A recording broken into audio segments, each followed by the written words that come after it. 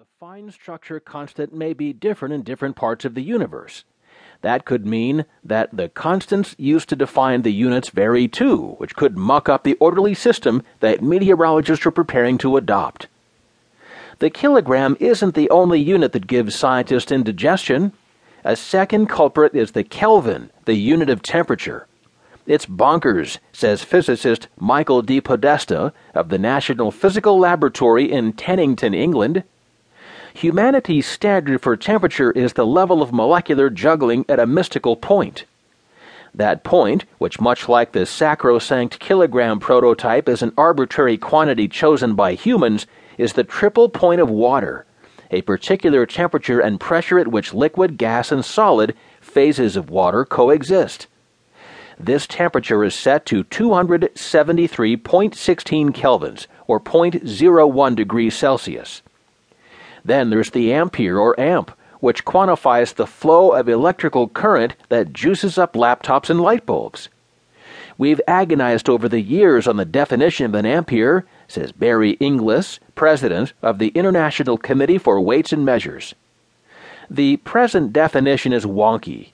It is the current that, when flowing through two infinitely long, infinitely thin wires placed 1 meter apart, would produce a certain amount of force between them. Such wires are impossible to produce, of course, so it is impractical to create a current that is precisely 1 amp in this way.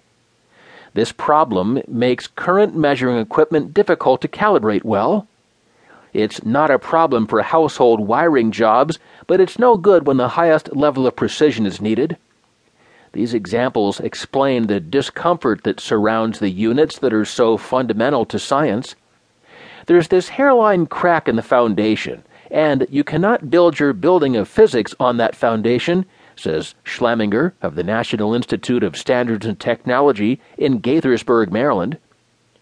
To seal the crack, scientists are preparing to update the International System of Units, or SI, in 2018.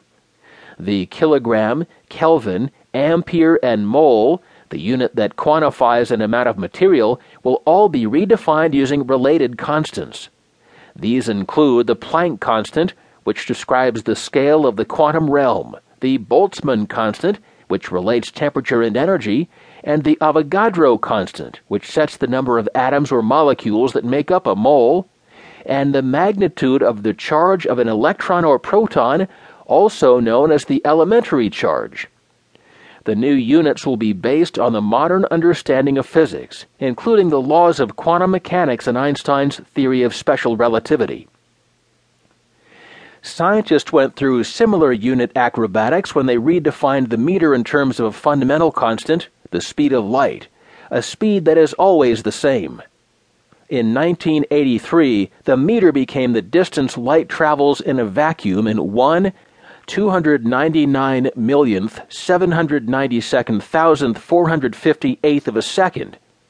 This long string of digits came from the increasingly precise measurements of the speed of light made over centuries.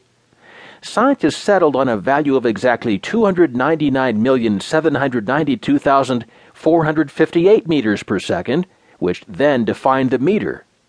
The other units will now undergo similar redefinitions. The shakeup of so many units is a once-in-a-lifetime change, says NIST physicist David Newell. But most people won't notice. Definitions will flip, but the changes will be orchestrated so that the size of a kilogram or a Kelvin won't change. You won't have to worry about overpaying at the salad bar.